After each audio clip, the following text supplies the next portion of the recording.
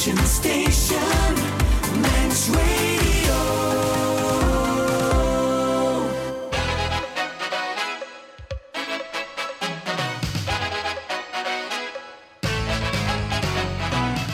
Yes, it's that time again, Mannin Line, and Andy having another week off, but hopefully be back next week. So what are you wanting to talk about? 66 13 68 is the number. You can send messages on WhatsApp, 166 177, or email studio@manxradio.com. Tomorrow is Budget Day. What do you think we're going to find out tomorrow? It'll be interesting, certainly, if you're a political nerd such as myself. I'll be following it very closely and covering that for Manx Radio. So, yeah, Budget Day. Anything particular that you're hoping that the Treasury Minister's going to say tomorrow? Anything that you're fearing, perhaps? 60 years serving you as the Nation Station. This is Manx Radio. And indeed it is. And, there was loads of comment on Friday's programme. I might get to some of those texts, but we've already got some in, and it's a nice one here. Well, the first one, will we have to keep the taxi driver when he comes out of prison on benefits? That wasn't the nice one, I have to say. But I don't know. I don't know anything about the circumstances of the taxi driver. And then this was the nice one. Wishing you a very happy birthday, Phil. Enjoying you on the Mannin Line. That's nice. I'd almost forgotten it was my birthday too. However, we have. This is a programme not for me to be happy about my birthday. It is actually a programme for you to call in, and that's just what David Q. I wonder, is it David Q from Onken, wants to talk about the Roundhouse and the Minister's word? Yeah, Phil, I've got to give you credit. An excellent programme on Sunday, giving us the full details and the background of what's happened when Braddon Commissioners put a project together for the Roundhouse in Braddon. And it brings to mind to me, now we know that the roads are not adopted around the hospital. Now, that was a shock to me. I didn't know that. So when something happens up there, what do we do? If you have an accident or people bump into each other, is it just exchange of documents, or everybody runs away? I thought the roads were adopted, but they can't be, because in your programme they said they weren't adopted. Yeah, they're private. They're private roads, but owned by the DHSS, or owned by the government. So So then we have to sue and I suppose the minister or the Health Service Board for compensation, I suppose, if something happens. And I suppose, David, then, just as a summary, for anyone who didn't listen to the programme, this is Perspective that went out yesterday. It's available as a podcast if anyone wants to have a listen. We did a tour around the Roundhouse. Spoke to Michelle Hayward, who is a member for the Department of Health and Social Care at the start of the programme, but also spoke to Andrew Jessup, and it's fair to say Braddon Commissioners have been in the firing line on this one, not least because of the 37% increase in rates, part of which is going to subsidise the Roundhouse. But what we did hear was from tenants who said that actually this is really serious news, because we're going to we can't open until the issue of access has been satisfactorily resolved. Yeah, and that brings into the question of a minister's word, or a minister's promise, or a minister's endorsement by letter. And it was Howard Quayle. There's no secret about that. That's all in the public domain. I remember at the time it coming about, and nobody was shaking the tree saying this is not right. They were actually welcoming it, that was going to happen in the Braddon area, and for the sport around the island. Do you know, you probably don't know how difficult it is to get venues in the winter time anyway, for people to play sport. And right next to the hospital, on a public bus route, like you said, and I'm a Palatine patient, and we don't open at the weekend, do we? So the car park's going to be empty. I just can't think why, and I wonder why Miss Haywood was the speaker on that, and not the minister. Because well, I can explain that, David. That was primarily because I was actually interviewing Michelle Haywood about another matter, and I knew I was doing the programme, so I just asked her whether she was willing to make a comment. Certainly, if the minister is listening, or indeed was listening, I'm more than happy to hear a bit more from the minister. Because effectively what Andrew Jessup was saying was the minister appears to be being quite intransigent and saying things like, it doesn't matter what anyone else says, he's decided they're not going to have access, which did seem strange. And, again, we only have Andrew Jessup's word for that, so we'll have to, certainly the opportunity will be given to the minister to respond, so... Yeah. And we've got things in writing, haven't we? We got the note that's been circulated now that Mr. Quayle wrote as the Minister for Health at the time, and then formally became Chief Minister. So nobody challenged it, and he didn't renege on his statement that he made. I just wonder whether the Minister of Health, what's he trying to achieve to stop a local authority providing a function or a facility for people to use? What's his angle? What's he trying to get at? I can't believe that two people can't get round the corner, or the Chief Minister now says to them, sort it out. We've got bigger things on our plate. I mean, David, I don't know. I mean, people will no doubt have their views on how politics works, but I always understood that the role of a minister was to try and resolve issues, not least because they have a habit. Little issues have a habit of blowing up in your face if you don't find ways to make the issues or resolve the issues. It doesn't appear to be that way anymore. I think certainly some ministers seem to relish the opportunity to have a fight. You're right, and I just wonder whether members, I always thought anyway, when they started paying members the fee, if you were in a department or not, that was the slippery road to, I sit back in my chair and do nothing and wait for the next election, and I'll pick something up and then run with it.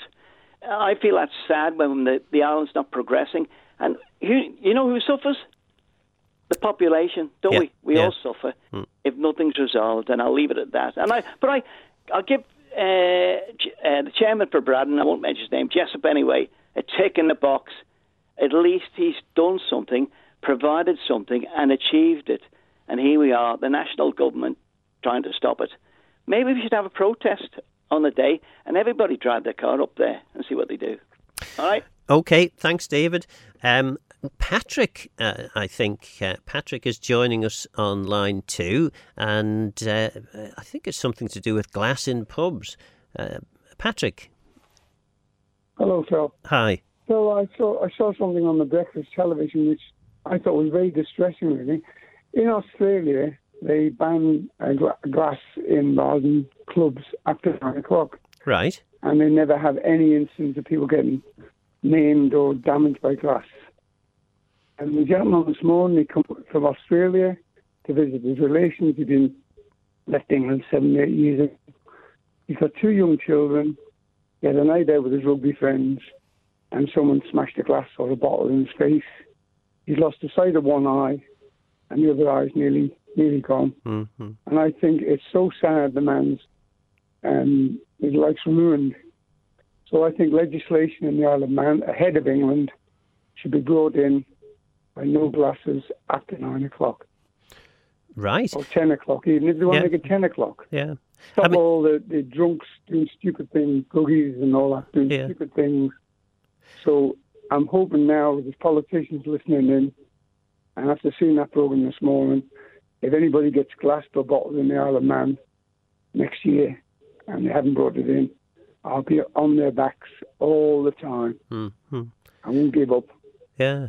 Yeah, I mean, it's certainly, when you look at glass, the pint glasses or even half pint glasses, they can be used for the wrong purposes as well as the right purposes. And you would think in this day and age it would be easy enough to find alternative materials. Well, it works in Australia. Yeah. Why can't it work here? Yeah. Why can't countries follow suit?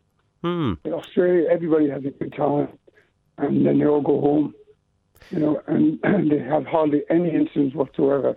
People getting there's over 1,000 cases a year in Britain of people maimed from glasses and balls.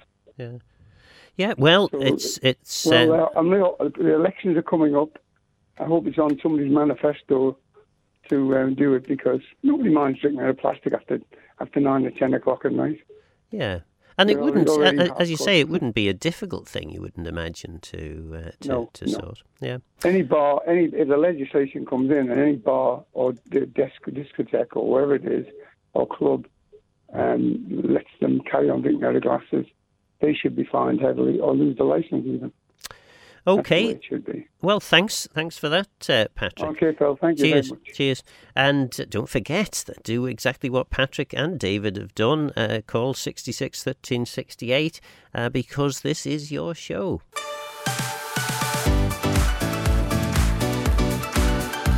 The Nation Station, Manx Radio. And a couple of texts in relating to the roundhouse, which is what we were talking about earlier with David Quirk. Surely access and egress should have been one of the first things agreed regarding the roundhouse, and look at the high increase on the rates for those who will not use it, i.e. the elderly. Thank you. Well, I'm not sure that, well, certainly the facilities that I saw would include things like dentists. There was a pharmacy. There's quite a range of things. There's a very nice looking cafe there too. So I'm guessing that everyone will have the opportunity to use it.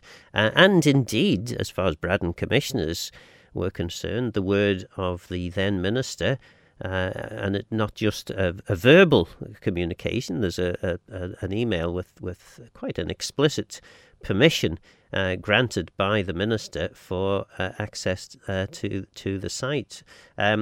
Hi Phil, the minister's comments re the roundhouse debacle further illustrate that our current MHKs are totally out of touch with the Manx public. This is possibly the worst administration we've ever had, and it's time for them to stop prevaricating and start doing what the public voted them in to do. Actions normally speak louder than words, but the current Chief Minister and his administration seem to think that words and their egos are enough, and that's from Ian. Then another one, the Braddon rates are going up 36%, I think it was 37. We are dreading the rate demand. Instead of this centre that the majority of us on Braddon were not canvassed, all our household gets in our village is 2 street lights and bins emptied weekly, no footpaths. How are people in the villages without buses supposed to access this ugly centre, and what facilities will it provide to the ratepayers? Well, actually, the facilities that it will provide are quite significant, really. You know, a dentist, a pharmacist, cafes. There's loads of sport facilities. There's a nursery there. So I think it's more than just a sports hall, as I think some people perhaps might have thought. But Howard is waiting for me, and Howard is on line 1. Hi, Phil. Just listen to that gentleman that was talking. I didn't catch it fully because I was in the kitchen and there was a bit of a noise going on. I couldn't hear the full programme. But where the older folk of my age and roundabout, you remember that at one time, a lot, if not all, of the bars, etc., around the island used to have tan rogan shells, scallop shells, as ashtrays. Yeah. And again, on that safety issue that this gentleman has brought up, they were banned. And, of course, they were removed because sitting on every table was at least 2, 3 piece of equipment that could be used in an attack. And in a couple of cases, not too many considering how many were about, there were attacks. So the government at the time said, right, oh, that's your lot, although they stopped smoking altogether in the pubs now, but they done away with the scallop shells, which in essence were a small knife that you can put in your hand. Yeah. And but the problem lies now.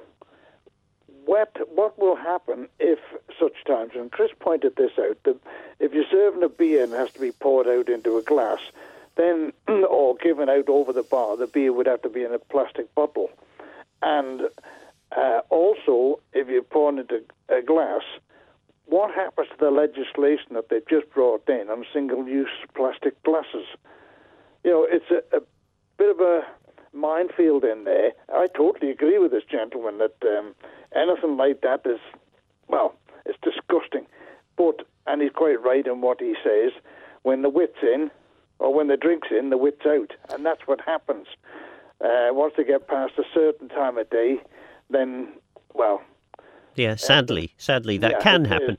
I mean, there are some very jolly people who have too much to drink as well. But yeah. It's a social thing now, or it used to be a social, but now they're going out and the sole purpose is to get bladdered. And as I say, the mouth is open before they engage the brain, and that's when the fights start. I haven't been in a pub, I have to agree, or a nightclub. I wouldn't even know what the inside of them looks like now. Not unless I got my Zimmer frame with me. But I haven't been in a pub for ages, so I don't know what the atmosphere is like in them. But when I was going into them, some of them there, well, you took your life in your hands to go into them. Not all of them, but I believe a lot of the nightclubs now are using the plastic glasses.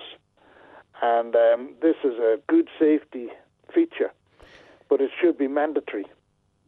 Okay, well, thanks for your comments there, Howard. I recall being told by somebody who was big in the chapel that, well, I can kind of understand the fact that the chapels is all closing, but the pubs is closing too. I don't know. Fewer people do seem to drink socially in pubs, perhaps than used to do. Couple of texts in. One responding to my comment earlier. If it's our show, why do comments appear to be censored if too critical of the government or Manx Radio itself?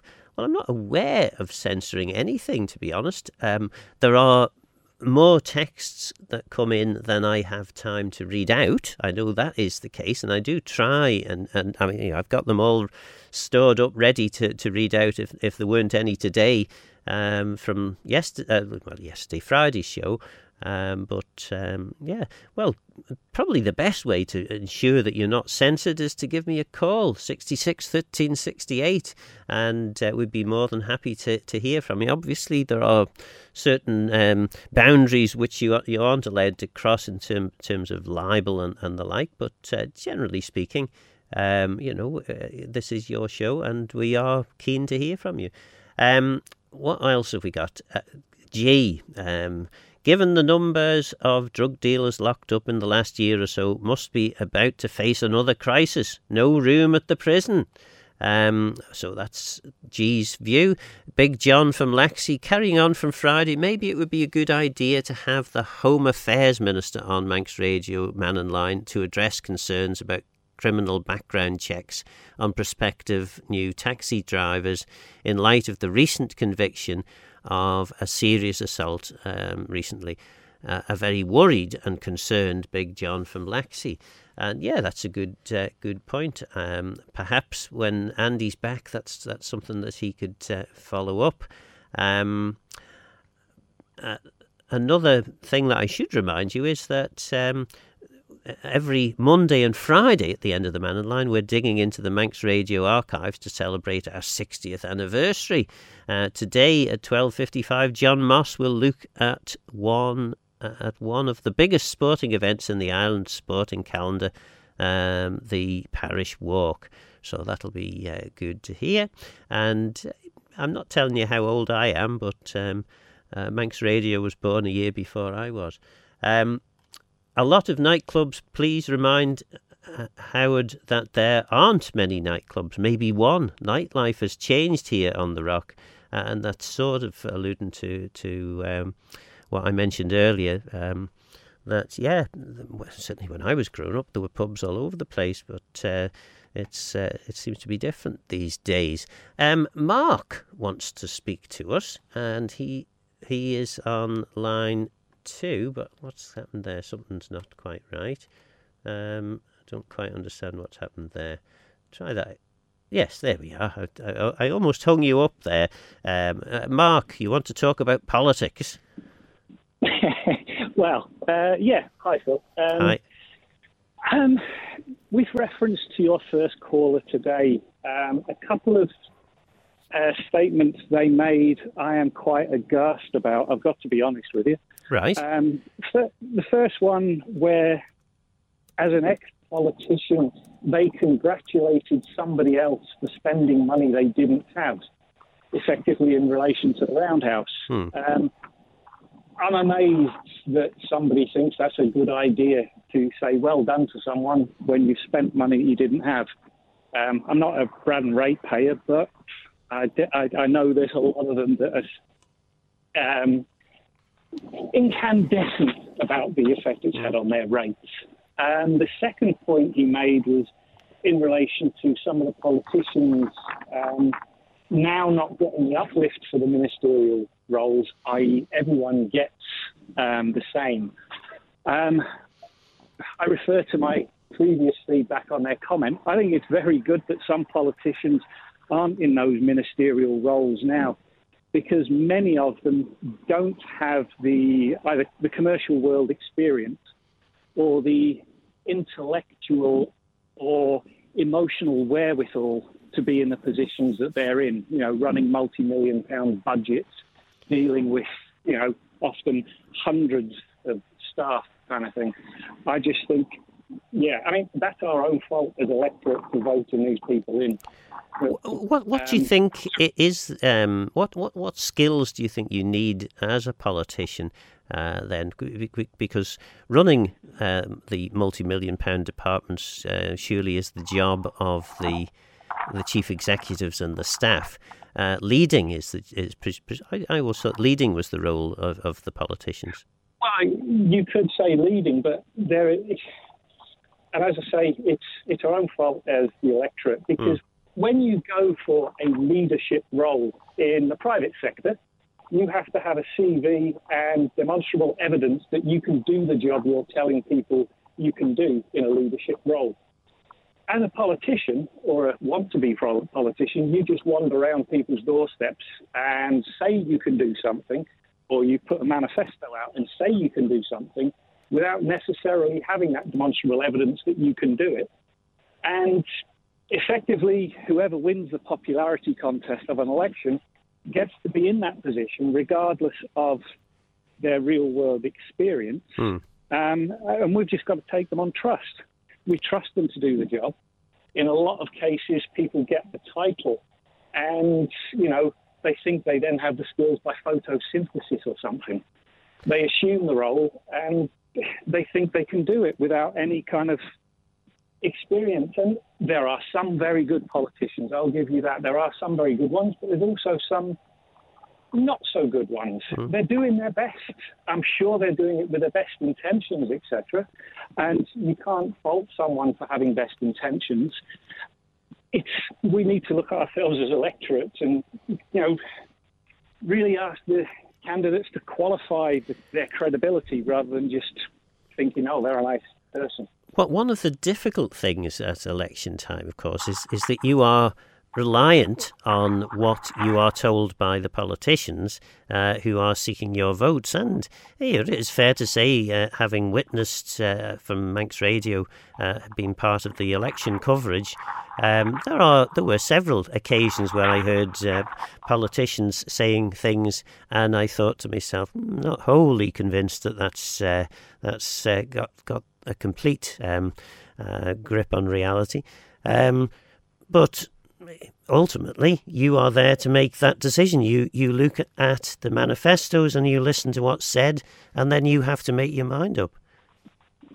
My point entirely, yes. It's up to the electorate to base their decisions on what information they have in front of them.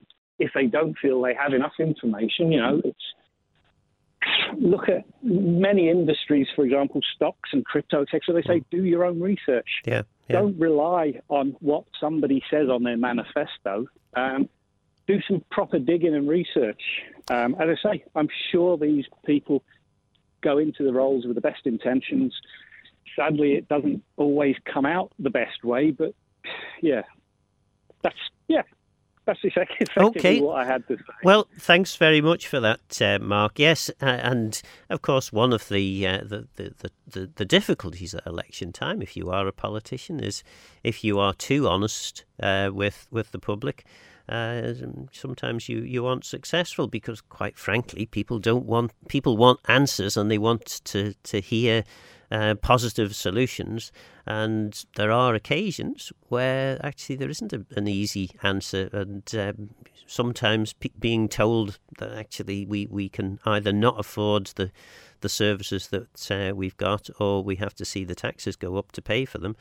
These sorts of messages are perhaps not as well received as they might be. Anyway, I've got a message from Rose. Nice to see Keir Starmer turned off what was an atrocity. I'm not quite sure what that refers to, not having listened to the news, the UK news anyway, recently.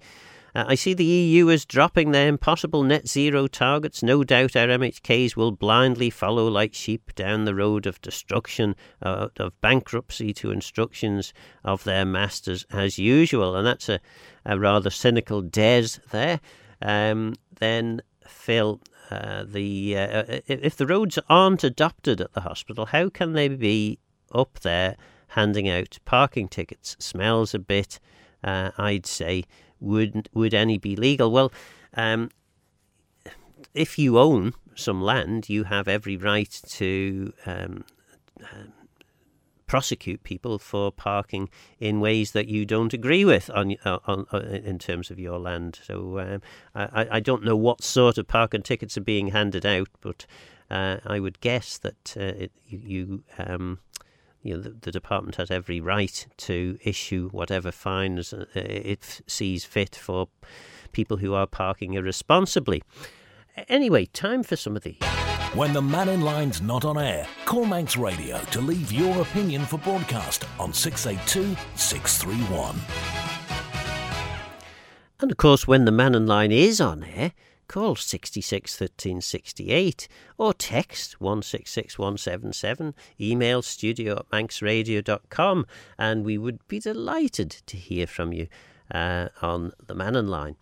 So a few more messages. Another birthday message, which is very nice. Faster My Phil, a very happy birthday birthday to you, Dennis Gibney from Banbridge in County Down. Well, thanks very much for that, Dennis. What else have we got here? We have, well done to all unsung officials and supporters who managed to put the FC Isle of Man game on yesterday. Also, credit to the Bury supporters for travelling to the Isle of Man, and that's from Mark. Yes, it was must have been quite a struggle for everyone concerned, thanks to Manannan's cloak that stopped a number of planes landing at Ronaldsway on Saturday. Then floodplains like Ramsey, apart from being good for wildlife and soaking up water, also store carbon, yet they want to build on it, and that's from Alan. Yes, there was, I think it's Fiona Gell, conservationist Fiona Gell, has been writing her concerns about this, and the number of texts into the breakfast show this morning about that. Hi, Mannin Line. I have a question about the size of the wind farm turbines. We've just come back to the island via Heysham. Just outside of Heysham are turbines. My question is, are the ones proposed for the island going to be the same size? If they are, it would allow people to understand just how big the ones proposed will be on the island and what they will look like. Perhaps someone in the know could answer this question. Thanks, and that's from texter ending 802. I don't know what size the turbines at Heysham are, but I do know that what's quoted by the MUA is the turbines that are due to be installed in Airy Staine, subject, of course, to planning and a whole range of other things, are around about the same height, if not possibly a little bit higher than Blackpool Tower, which is round about 150 metres high, something like that. Then what have we got? Yes, Ian Shergold from Blackpool writes, hi Phil, polycarbonate glasses can be washed and reused, so the single-use glasses don't need to be used. So you don't need to have, this is, as I say, from Ian, you don't need to have single-use plastic. You can use polycarbonate glasses again and again, which is encouraging news. And then Michael says, people invest in buying mobile phones to find many music apps being infected by Google adverts.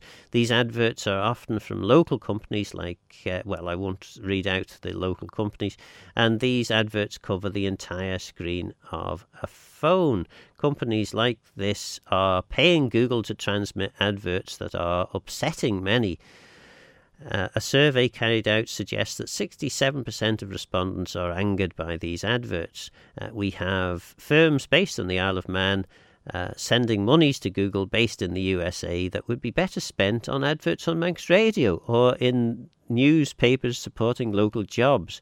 When I write to these companies, they will not answer me, and that's from Michael. And I should say that Michael doesn't work for Manx Radio's advertising team, although he makes some very sound points. I must say I get very irritated by adverts that pop up, and maybe that's because I should be paying for the apps or whatever it is that I'm using. But yeah, the adverts can be a bit of a pain, I find. So I think, Michael has a fair to middling point there. And then what else have we got in here? Oh, there's a WhatsApp message. Parking tickets at hospital are for people who park up there, then get the bus into work in town. The tickets are for no tax disc. So that's from texter into the WhatsApp message 606. And then Richard writes, back in 2015, when you were infrastructure minister, you tried to introduce a bill to make private house owners improve the state of so many dilapidated houses and land which are kept in an appalling state across the island with people living in them. Nothing seems to have happened since 2015, and every street has house on it with abandoned cars in drives, rubbish piled high, and plaster and paint falling off wall, you name it, a lot worse than an overgrown front lawn. In our village street, we have a dilapidated house, virtually derelict, with people living in it. In the commissioners know all about it. The DOI have seen it, but nothing's done. Not even a letter is ever sent to the people like this. If you're poor or elderly or disabled, it might be different and government should help, but people like this who have good jobs but they just don't care needs dealing with. If it was an authority house, a local authority I presume, it would be sorted years ago, but because it's privately owned with people living in it, nothing happens, and there are hundreds more like this everywhere. What can we do, and why in 9 years was it ignored? That's from Dick. Well, actually, the legislation that you referred to there, it was introduced, and we were told that this legislation would significantly improve the ability of local authorities to take action, and indeed it did. However, it's still quite complicated, and I think it takes something around about a month over the full time, assuming everything goes reasonably okay. It takes a month of an officer, because I did some training on this with for Arbery and Russian, to actually get from the point of identifying the dilapidated property to getting close to taking some sort of action. And as Dick rightly points out, in many of these cases, it's people who are in difficult circumstances who struggle. Not all cases. There are a few people who have the money but just don't have the social responsibility to maintain their properties properly. But it does take a lot of time and a lot of effort to actually get these things sorted. Another WhatsApp message in this time from Pete. I live in a road that is unadopted, and the government has gone to great lengths to inform the residents that while that is the case, it is certainly not a private road. I'm a little confused with what was said on your programme earlier regarding the hospital. Okay, well, you can have public roads that are unadopted. So adopted roads basically means that they've been designed and built to a standard that the Department of Infrastructure is willing to adopt. And that basically means if it's adopted, they will maintain it. And the reason that Department of Infrastructure is not willing to adopt certain roads is because they're not designed to last. And effectively, the department ends up having to pay an absolute fortune to fix a road that wasn't built properly in the first place. So that's the difference. But it's still a public road. So you get tracks, particularly up, out in the countryside, that are public roads, but they aren't formally maintained by the department. Des writes in, all you need to be an MHK is a bit of common sense, which is sadly missing. Maybe if you had the common sense, you wouldn't want to be the MHK. Oh, is that just my experience? Anyway, another texter in, Marie this time. I expect honesty from our politicians, not cover-ups. They blatantly lie to us. Stu Peters, when on Manx Radio, used the mantra of making sure we acted legally, responsibly and with honesty. A shame that he and the other ministers do not abide by this rule. Oh, well, so that's from Marie. I'm not quite sure what the reason for that is. The problem is we can only vote for 2 MHKs who generally include a myriad of populist issues in their manifesto, like every unsuccessful candidate. So that's from G. And yeah, it's quite tricky, really, isn't it? Because without a party political system, your MHKs don't have the ability to say, when I get into government, this is my programme for government. They can only really go as far as saying this is what they would hope to achieve. And some don't even go as far as that. Okay, and then, Phil, you really did not ask Andrew Jessup the right questions. There is no planning permission for his access, and did the loan from government include funds for the access, which does have planning permission? That's from Ted. Well, as far as I'm aware, the what has been built does have planning permission. And they also had the right of access too. So I'm not entirely sure about that. Anyway, simple answer. Next election, same MHKs reapply to voted back on their manifestos. Name at least 5 things you achieved in the last 5 years. There won't be many that can fill that point in, because all I've witnessed is failure all round. And that's from Charlie. Well, the trouble is when you do ask MHKs questions like that, because I do occasionally ask those sorts of questions myself, and they tend to come up with some forms of answers, but whether those answers are the ones that would satisfy you, I'm not so sure. Well, with 2 minutes to go, we have Stephen, on line 1. So, Stephen, not much time left, but how can we help you? Oh, Phil, and good afternoon, listeners. I was hoping to get on soon. I just wanted to completely refute the other caller's wish that we only virtually employ business types with big experience of running big companies, because there's nothing wrong in running government in a business-like manner, but it should not be run as a business. That's, in my view, is for sure, because governments have to do things which is for the greater need of the people. And I think if we took this to its logical conclusion, in the end, we'd never, ever vote any Manx people in, simply because we don't have huge businesses here for Manx people to get the experience of. So we'd be appointing people who've contributed and caused big collapses of the economy in other places, such as the collapse in 2018. 2008 was it, when the big banks all went bust and caused problems. That was done by business people with great letters after their name. It wasn't done by ordinary people who try and do their best and represent the communities that they live in. And I think that is for the future for me. Certainly for me, I want to elect people who are just like me, possibly not the same thinking I've got, but certainly ordinary people who are elected by the people and for the people to do their best, and then get the advice of the civil servants who've got experience. Absolutely, and I think sometimes people misunderstand the role of politicians. I think many politicians have misunderstood the role. Your role as a politician is to decide how the future direction of your particular area should be, rather than actually run your particular department or whatever.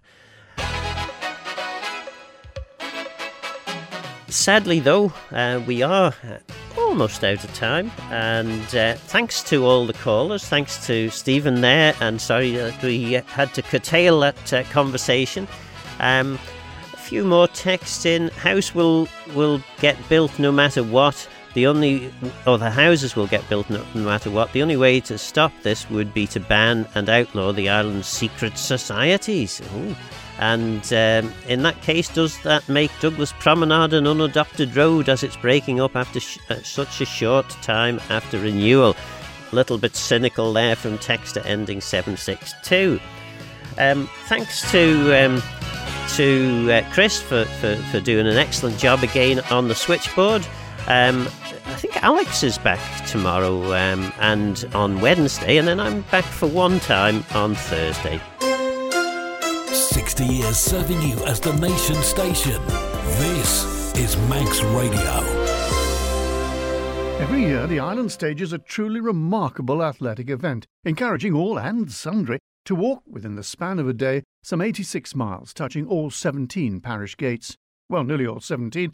There are so many parish walkers these days, crossing over the road at Bratton is deemed undesirable. The first of the events, as we know it, today was in 1960. We're told that 35 started, as opposed to the hundreds that set off these days. Only 4 finished the entire race, the winner being Douglas postman Stan Cleater in 19 hours 50 minutes. Runner-up was Jim Harvey, who was supposedly 16 when he crossed the finish line. However, he was actually 2 weeks short of his 16th, making him the youngest ever finisher of the parish walk, a record which will almost certainly never be broken.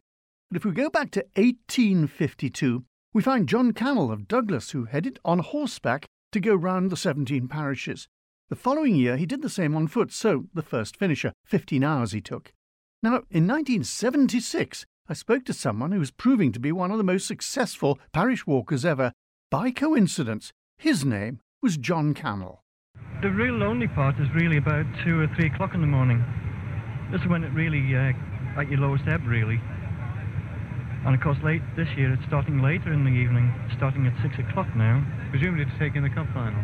Yes, I believe, yeah. What do you regard as the worst patch? Personally, the worst patch for me is between, say, Peel and Kirkmichael. It's a bit of a lonely stretch. Up north, I don't mind, but it's quite a long stretch from, say, Derby to Bride. It's 7 miles. Must be nice to turn the corner at the top and head for home. Oh, yes. Yeah, mind you, the long, well, how far is it from the top back to Douglas? From Maccles? From Maccles, it's about 15 miles. Do you have to steel yourself each year to put in that entry form and put your £1 down? Yes, I think so. It's a bit of an effort. Yes, yeah. Now, I want to talk about there have been about 60 finishes, I think, in the history of it.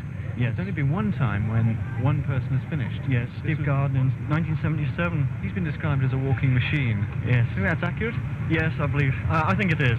He's a great man, Steve. He's like the Mississippi. He just keeps goes on and along, doesn't he? Yeah. Part of Island life for 60 years. This is your Manx Radio.